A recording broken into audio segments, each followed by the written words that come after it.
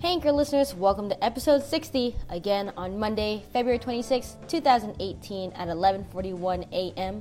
You all just tuned in to K Short Talks, and I just want to say thank you so much for tuning in this morning. I know that you could be anywhere else in the world right now, but you're here with me, and I really appreciate it. So if you didn't get the chance to check out the last episode, I talked about showing versus telling. Instead of us always preaching to people what they should do, why don't we just show them instead? Today, I'm talking about rejection, which I'm really fascinated by the fact that I have not recorded on rejection yet, because it's such a huge part of life, and it's something that I'm really not passionate about. I'm not passionate about being rejected or rejecting others, but I know that it's something that has helped me along the way in my life.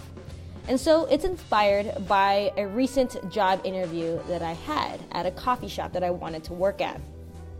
So before moving to Tucson, I visited for 3 weekends in a row looking for an apartment and jobs. And since I got the job at Buffalo and I drive for DoorDash, I didn't push too hard for a second job at a coffee shop or a smoothie shop or a juice bar or whatever. So I don't know why, I just love those spaces. I love coffee, I love smoothies, I love juices, so I just love working in that space. Ironically, as I was cleaning off my desk, I saw a card for the manager for this coffee shop that I wanted to work at. And I thought, you know what? I should really follow up with this person. And mind you, this is the only coffee shop that gave me a card to a manager. So it was just ironic that it was sitting on my desk. I looked at it. I even looked at this person's Facebook. I know what they look like. And I was like, I should follow up with them. And then boom, I get an email asking to come in for an interview. So the day finally comes that I go for the interview. And it happens to be the best one I have ever had. Literally. And I learned that I love the company. It's a company that still is in Arizona, so it's not a large corporate company. They do fair trade. They even do open mics, and they want a new host because the host now does not like doing it. And also, crazy enough, if you want to talk about connecting the dots, a year ago or so, I was a part of the video crew of creating a video for one of their new products. And I did a little bits video. So I was just like, this is perfect. How is this not gonna happen? This is the best interview I've ever had. Like, I have got this in the bag. And then the next day, I get an email and saying that they're gonna move forward with somebody else. What? What? I read it, I was like, she's kidding, right? Like, this is the best interview we've ever had. I even fit into the needs of their store, of my availability. Like, how is this even possible?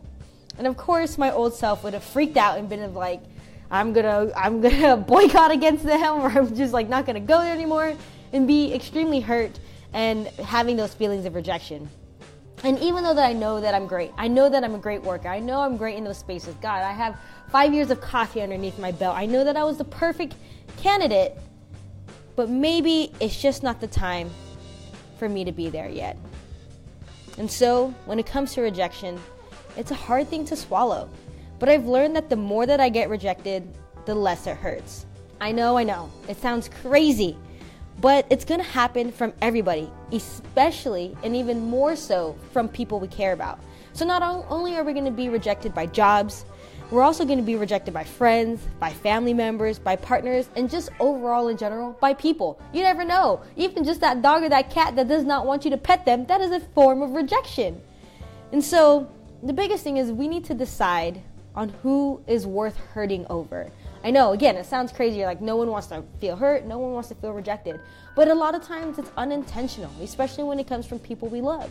And if it comes to some cutie across the street or at the coffee shop, it's not anything personal. They're probably in a relationship, or they're probably not looking because they're looking to upgrade themselves, or they're really just there for homework and you disrupted their focus time. It could be anything. But at the end of the day, rejection is inevitable. And the more that we get rejected, the more that we put ourselves out there in so many forms, whether it's the interview, whether it's the cutie at the coffee shop, whether it's with our family and being vulnerable and being honest and be transparent, the less it will hurt. I'm not saying that it's not going to hurt ever. It is, and it will always be, because no one likes being shut down like that. But I think once we have that self-awareness to decide, this one is worth hurting over, and then eventually picking ourselves back up and moving forward. So if you all want to follow me on social media, you can follow me at k.short. Other than that, make sure to tune in tomorrow or tonight or whenever is the next episode I record for another lesson, realization, or experience from my daily life.